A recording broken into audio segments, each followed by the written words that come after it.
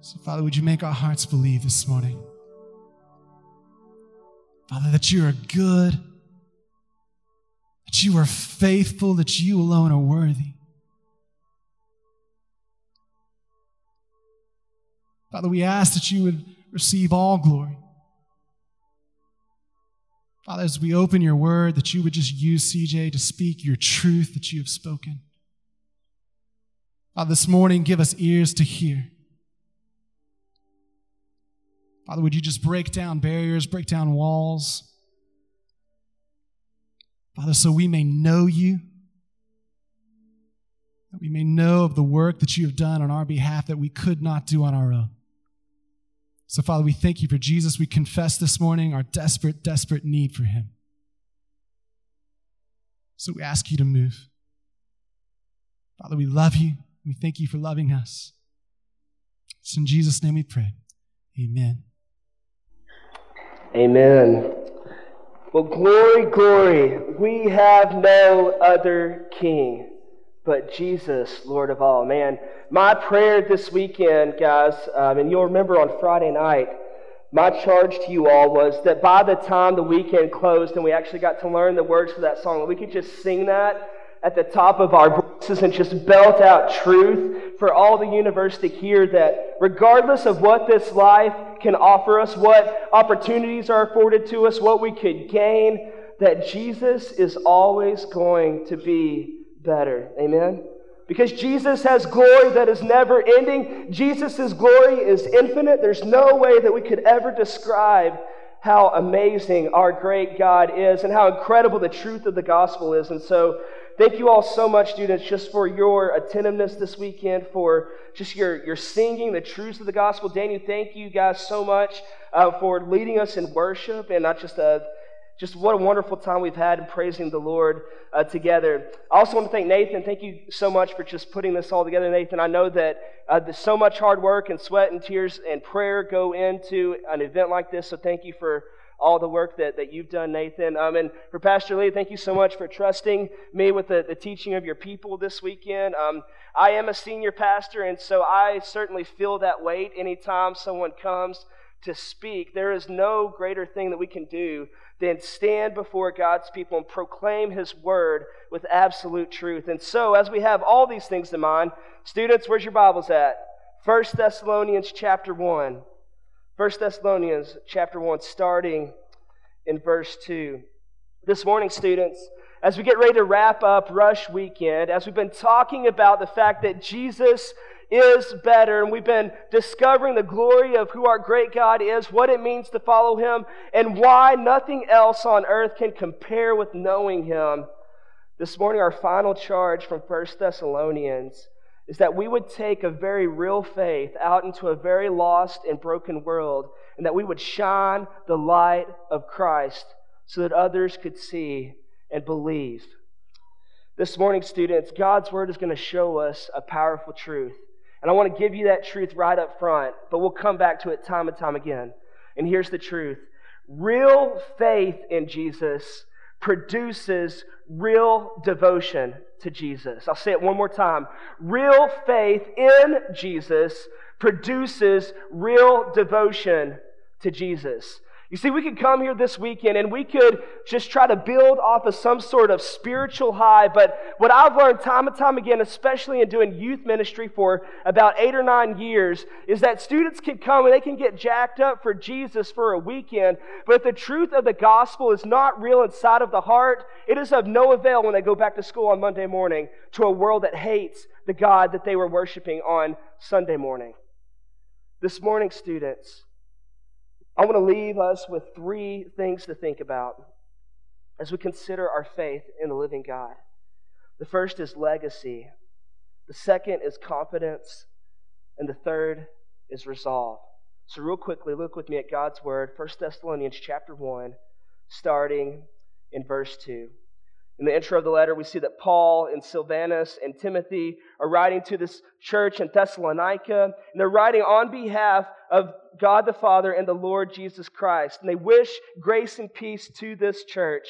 And in verse 2, they say this: "We give thanks to God always for all of you, constantly mentioning you in our prayers. Now, let's stop right there for just a moment. Now, church at the Crossing, I've been speaking all weekend to your students, and I'm directing most of what God's Word is telling us this morning in application to them.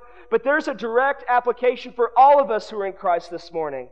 Church, as these young people have been meeting together this weekend, I am fully convinced that the work that God has been doing inside of their heart has been birthed in one place, in the prayer of God's people in preparing for this weekend. I know that many of our leaders this weekend have spent countless hours on their hands and knees and even in tears weeping before the Lord for the souls of the young people who would be here this weekend. And as God's Word is showing us here this morning, it is absolutely a biblical mandate that we pray for other believers. So church, here is my charge to you all at the front end of things this morning.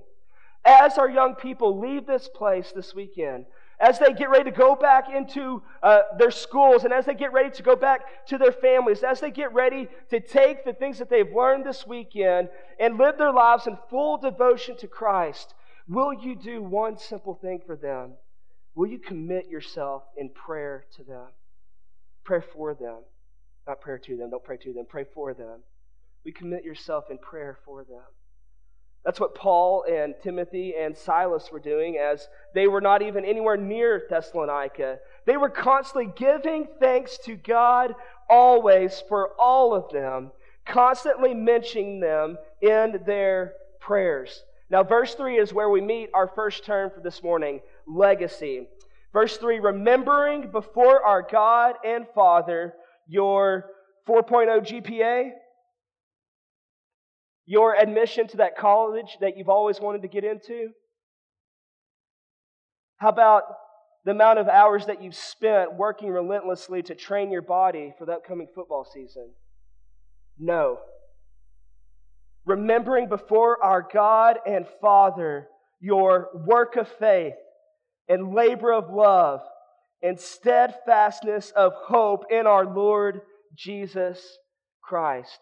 This whole weekend, the theme, Jesus is better, is rooted in the fact that the glory of our great God who put on flesh, who came to redeem a sinful people back to Himself, that glory will never fade. It's the only glory that will last into all eternity.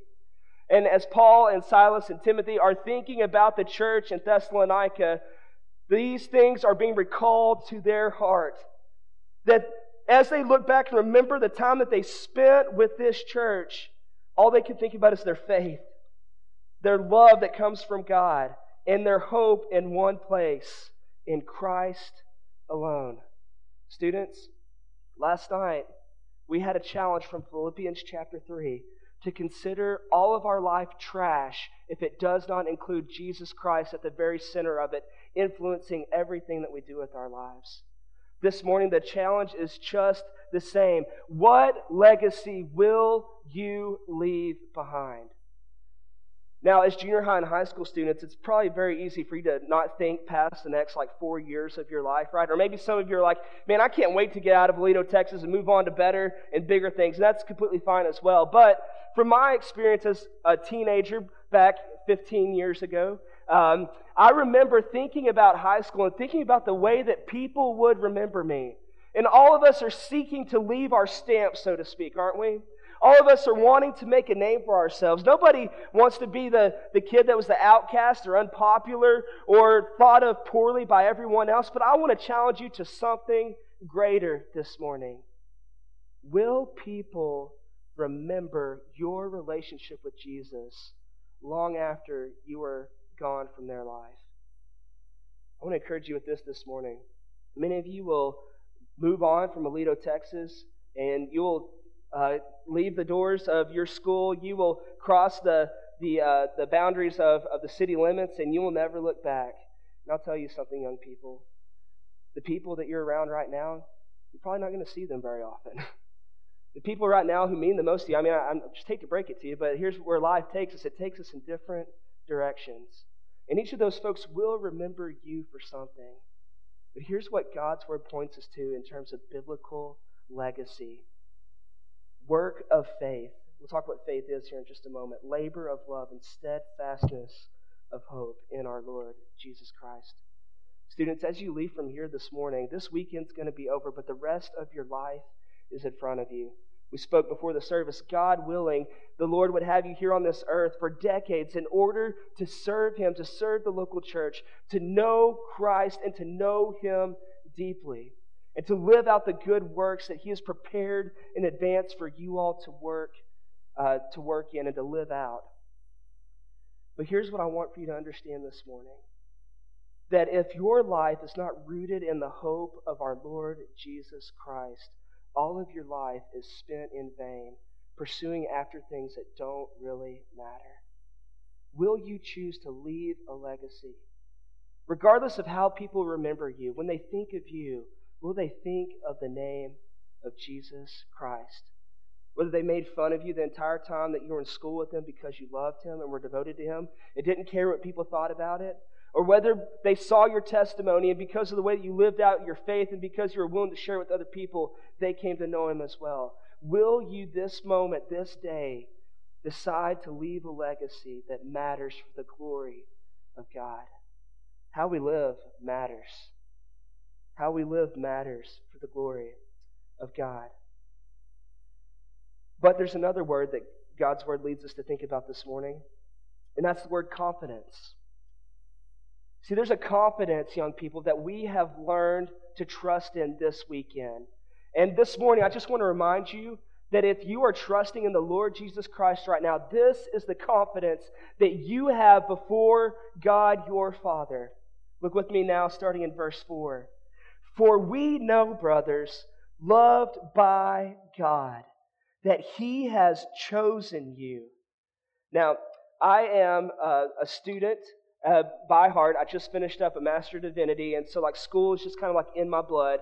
And so whenever I go to speak at a church, what I usually do is I listen to the service from the week before. So Pastor Lee, I got to get a bird's eye view of the Romans 8 discussion that you guys had and talking about God's sovereignty and man's responsibility and how that comes together to form the thing that we know as salvation. And so in this verse, I think that it's just the providence of God that has brought us here. But that's what we're talking about here. God's Word says that Paul and Silas and Timothy are confident that these people know God, that they're loved by Him, that He has chosen to them. Why? Because of this. Look at verse 5. Because the gospel made a difference in their life when it came to them. Paul says that our gospel came to you not only in word, but also in power and in the Holy Spirit and with full conviction. See, students, this weekend, each of us has had a relationship with the living Word of God. God's Word promises us in Hebrews chapter 4 that His Word is alive and that it's sharper than any double-edged sword. God uses His Word as a sword to pierce the hearts of unbelievers and as a scalpel in the hearts of believers to take away the things that do not look like Jesus. And this weekend, young people, as the Word of God has been opened, my prayer is that God has been able to use His Word in such a way that the gospel would make its way inside of all of our hearts, whether we're believing it for the very first time or whether we've believed it for a very long time. But here's the truth that Thessalonians is telling us this morning. When God's Word makes it into the hearts of men, it changes things. And here's what God's Word is telling us this morning, that the gospel, specifically the message about Jesus, had come to these people in a few different ways. First, he says it came to you in a word. God's Word tells us in Romans chapter 10, verse 17, that faith comes by hearing. And hearing through what? Through the Word of Christ, or the Word about Christ. People come to trust in Jesus through hearing the message of Jesus. And young people, if you are trusting in Christ today, I'm here to tell you that's because the gospel was preached to you. It wasn't just because you were smart or you figured out some truth of the universe that the rest of mankind was too dumb to figure out. But it's because the God of the universe gave His Word to people, and then He put preachers on this earth in order to preach His Word, that His Word might pierce your heart so that you would believe it. And this weekend, as you come here, hopefully the Word of God has come to you if you trust in Christ, or if you've never trusted Him for the very first time in power. But God's Word also says that it has come by the Holy Spirit. Titus 3:5 says that the Lord saves people not because of works done by us in righteousness, but according to His own mercy, by the washing of regeneration and renewal of the Holy Spirit. See, one reason why the Word of God is alive and active is because God's Word was inspired. It was literally breathed out by God's Holy Spirit. God's Holy Spirit was at work in the writing process of His Word. God's Holy Spirit was involved in the preservation of God's Word. And God's Holy Spirit was so involved in His Word that He brought it to the hearts of people so that they might hear it and believe. This weekend, students, I want you to understand that if the Word of God has made its way inside of your heart and has changed the way that you think about things, it's because God's Holy Spirit has been at work behind the scenes, doing things that you and I cannot see. But this weekend, God's Word tells us that His people also hear His Word and respond to the gospel with full conviction. 2 Corinthians chapter 7, verse 10 says that godly grief produces a repentance that leads to salvation without regret, whereas worldly grief produces death. This weekend, students, it's been my prayer that God's Word would meet us right where we are in all of life's situations, that it would meet us in our brokenness, that it would be the balm that would heal the wounds that come because of sin that has happened against us. But it's also been my prayer that God's Word would come to us with wounds of affliction itself, that we would repent. And as Nathan mentioned earlier, it is the kindness of God. It is the mercy of God in giving us His Word and showing us a better way that leads us to repentance.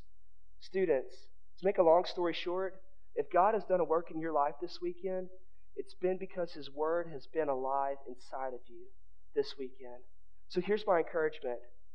This weekend, if you are trusting in Jesus and in Him alone for your salvation, then you can have all the confidence in the world. Number one, that you belong to Him, but number two, that it is all a work that He has done to get you there. And He is the one who will be doing the work to keep you there and to keep you until the very end. Our confidence, students, never comes from ourselves. On a day that we feel like we're killing it, we wake up at 5:30 and read our Bible for an hour before we got to be at practice at 7. On a day whenever we wake up and we barely have enough time to brush our teeth before we get out the door, God's grace is the same in both of those moments. But the one constant is this: those who are constantly growing in confidence in the salvation that has been brought by Jesus Christ are also doing something else. They are also spending time in relationship with the Word of God that saved them in the first place.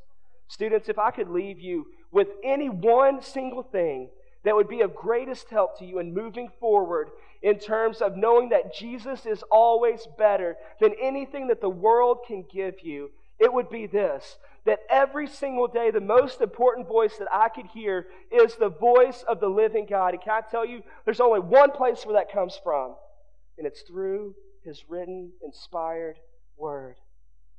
Every single day, students, this is your lifeblood. This is your, as the Word itself calls it, daily bread. This is what God has given you in order to feed you spiritually from this time until He takes you into glory.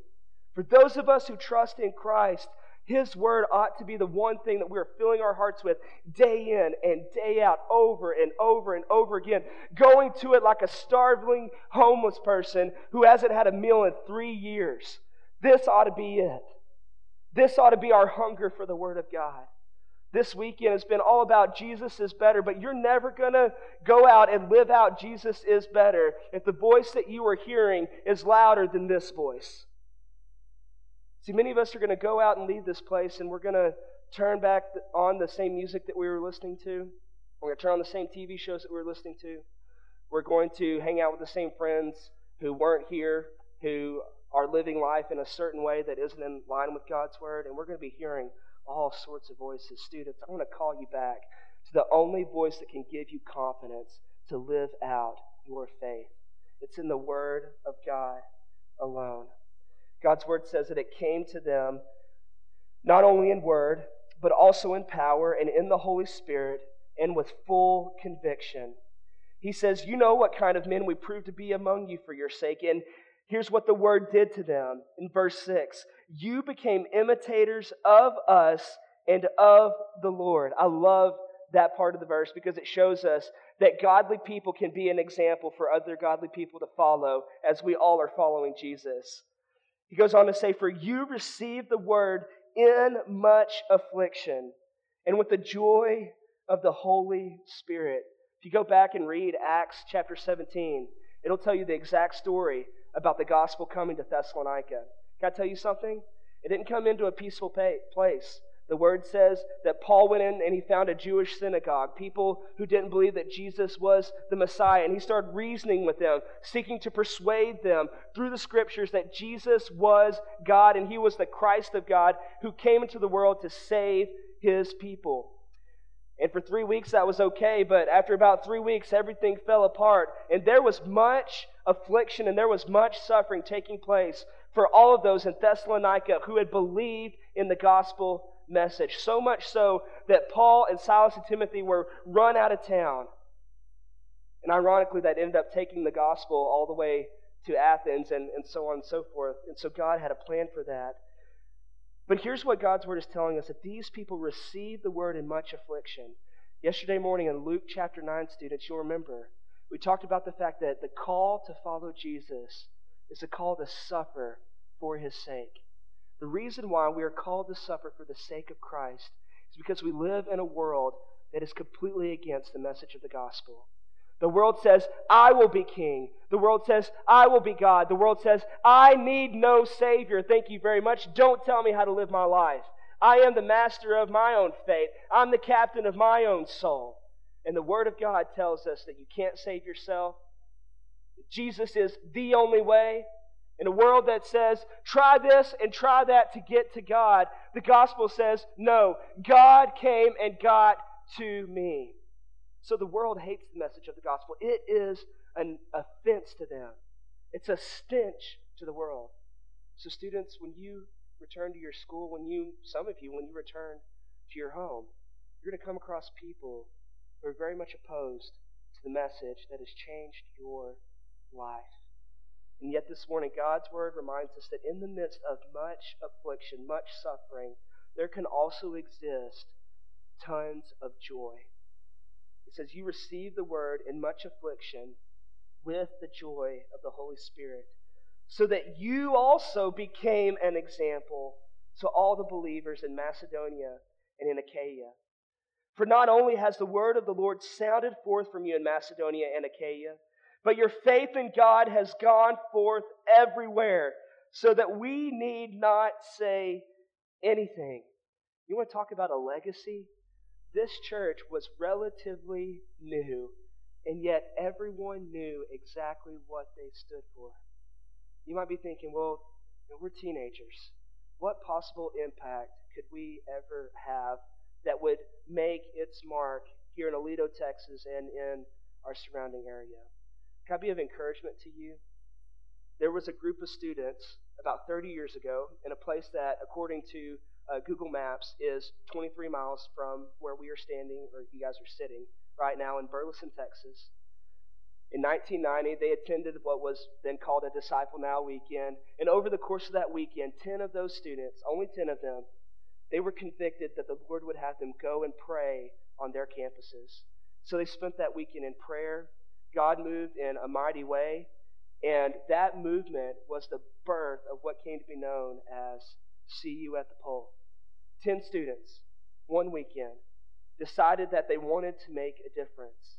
Now every single year, their voice is being heard all over the world as people gather around flagpoles on campuses, in front of Capitol buildings, in order to proclaim the name of Jesus Christ.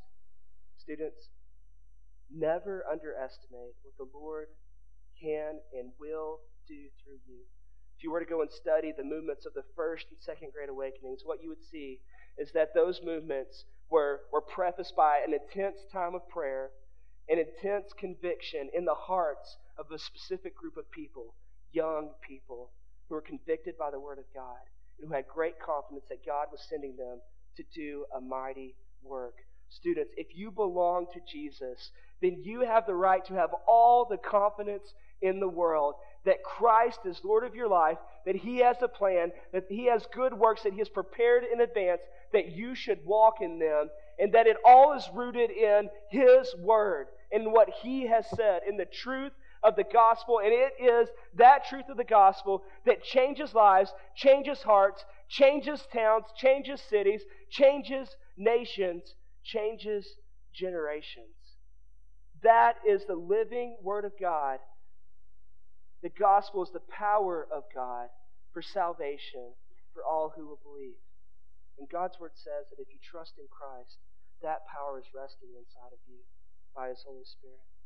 Students, I want you to think this morning about the legacy that you would leave and about the confidence that you have in the God who saved you and in His Word. But finally, I also want us to think about our resolve. How do we move forward with this weekend, or from this weekend? How do we move forward? And what attitude do we have as we leave this place? Look with me now, starting in verse 9. For they themselves report concerning us the kind of reception we had among you, how you turned to God from idols to serve the living and true God. Students, this weekend, as we've been talking about, Jesus is better. The entire time, whether you realize it or not, what God's Word has been instructing us to do time and time again is to see Christ as more precious, more worthy, more glorious than anything that this world has to offer. And what that leads us to do time and time again is to turn from the idols that are seeking to take the place of the King. All throughout the Old Testament, God's people wrestled between worship of Yahweh, the true and living God, and worship of idols that they themselves created. You have the God of the universe who created people in His image. And then you have these gods that people would carve up and they would create and fashion for themselves in order to worship. And God's Word tells us that the same thing was going on in the first century in this church in Thessalonica. They worshiped gods who could not do anything because they didn't exist. And yet they turned from these idols. They turned from idolatry in order to serve the one true living God. Students, as you leave this place this weekend, if experience tells me anything, the greatest temptation that you're going to have when you leave this place is not that you would be less evangelistic at school. It's not that maybe your Bible reading would decrease, even though, as I mentioned, that's absolutely important. But I think it's this. Whenever we leave a place where we are focused supremely on the glory of Christ, and we go back into a place where thousands of messages are trying to tell us otherwise, it's very easy for us to turn our eyes back to the idols that God saved us from. Now, you probably don't have a carved statue of Buddha sitting on your TV set, okay? But you do have a TV set that consumes many idle hours, don't you? You have a phone that is seeking to rip your soul apart every time you open it up. You're only a couple of clicks away from depravity and from everything that would keep you from following Jesus. You're only a couple conversations away from joining your friends at school and doing things don't please the Lord. And yet God's Word is calling us to turn away from everything that would keep us from fixing our eyes on the only true and living God. Students, every single day, we have to decide who is the King of my heart.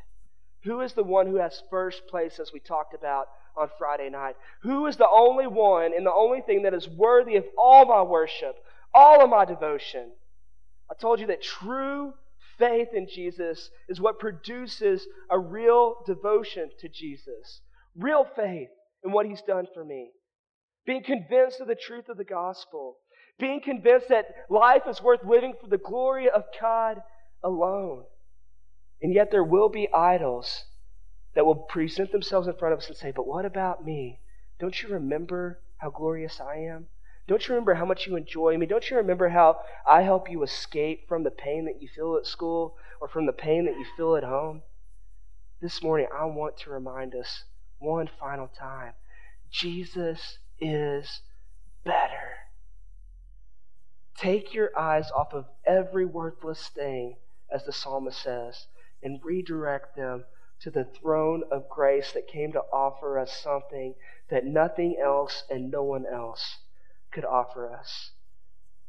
And God's word tells us that as we turn our eyes from idols, as we shift our focus to Christ in serving the living and true God, that leads us to verse 10.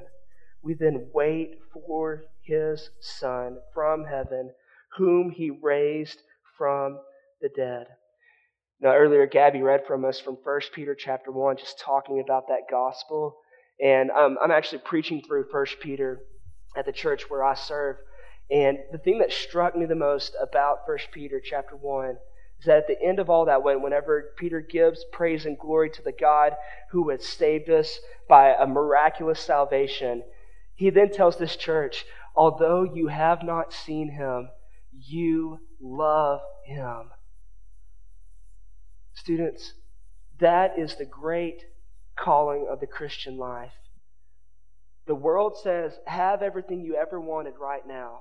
And the gospel says this world is temporary, the pleasures of this life are fleeting, and we are putting our faith and trust in a God that we've never seen, and yet His Word has convinced us that He's real and He's coming back. Students, I want every single morning when we wake up, when we think about making our days count, consider this: there's coming a day when everything that the world says is false is going to be made sight.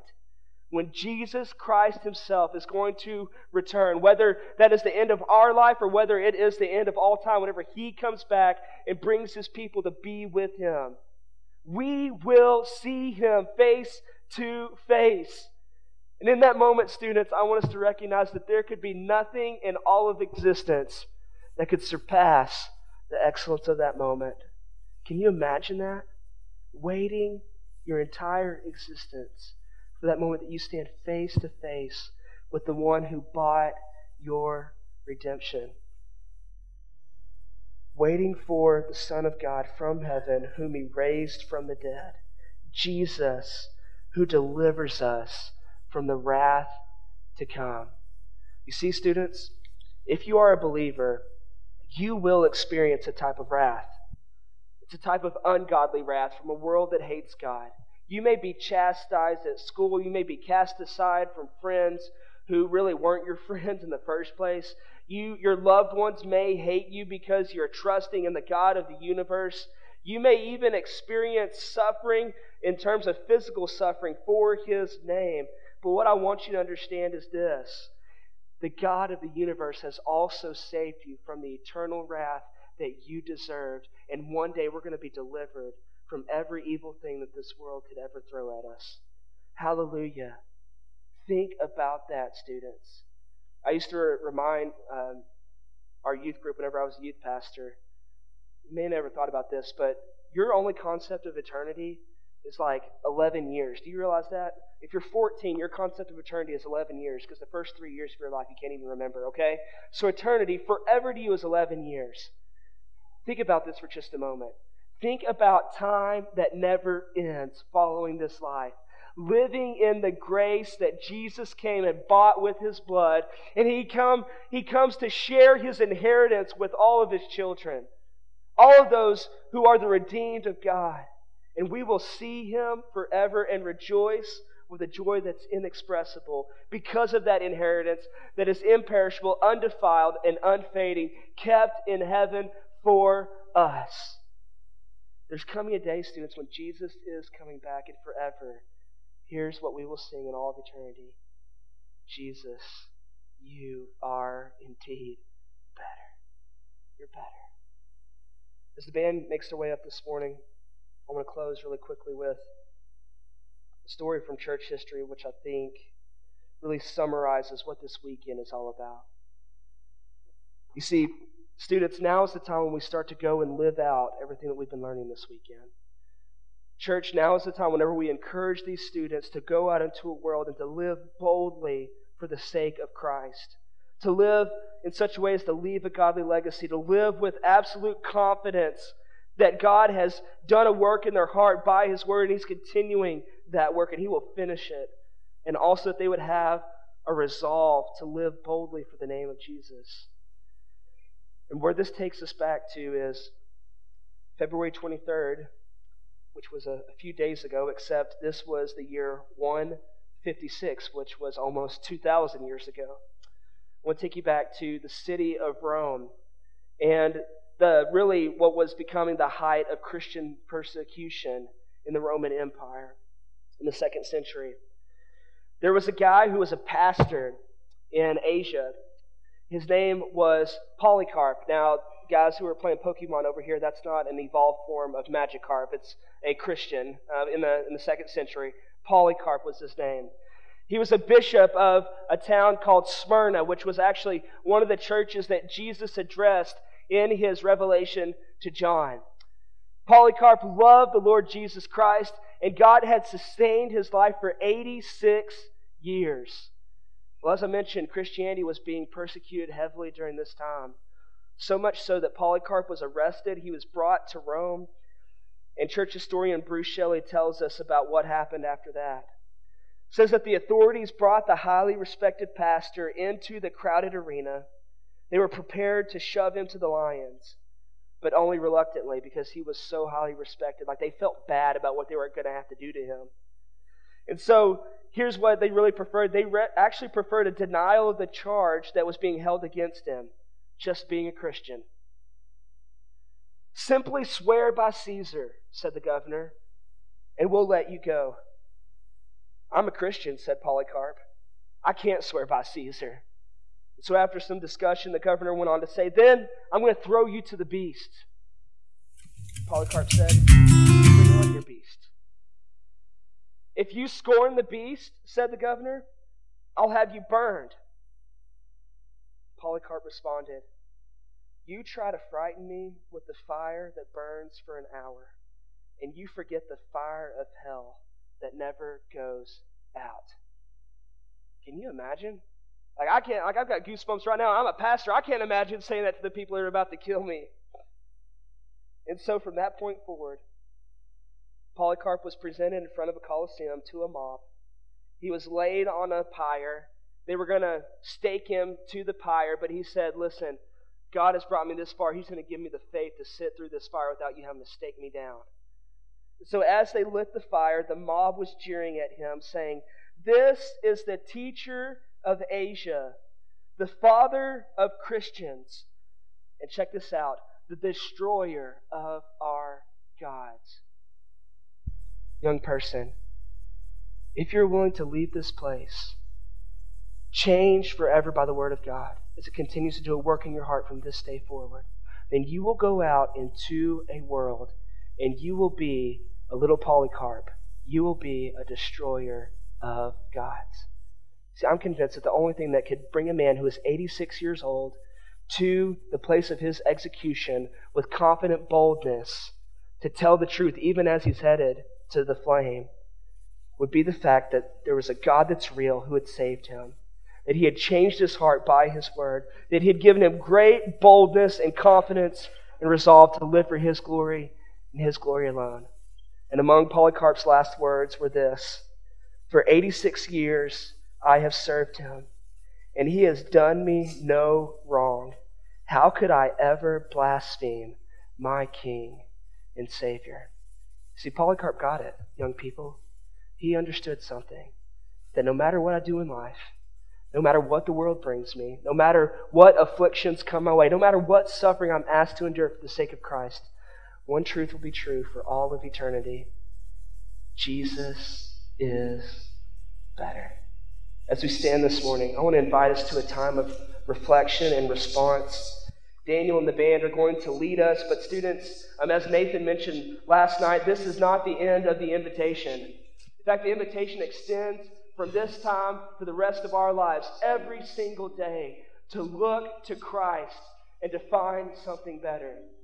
Perhaps you're here this morning, whether you're a student, whether you're an adult, whether you are a child, and you're hearing the message of the gospel, hearing this message that Jesus is better, that he's come into the world as God in the flesh in order to live, to die, to be raised again for the redemption of all those who have put their faith and trust in him. And that message is changing your heart even as you listen to His word proclaimed. This morning, let's respond to that. Leaders, I would just ask, let's just kind of scatter like we've been doing. If you guys want to move to the back or whatever. I know Pastor Lee's here in the front. Nathan's here. If you need to speak with somebody about what it means to know Christ, I want to invite you to do that this morning. Students, if there's something that you've been waiting all weekend long and just holding on to that you need to speak with somebody about, if you need to get right with the Lord, I want to invite you to do that. Just a reminder, the altar is open. If you want to just come and pray, and maybe, parents, this is an opportunity for you to live out that charge at the top of the message to just come and pray over these students as they leave this place and they go back out into the world to take the message, Jesus is better, to their school. Maybe this is an opportunity for you to do that. We're going to allow the band to lead us in worship. After the song is over, Nathan will come and he'll offer our closing. Let's respond in the appropriate way to God's word this morning.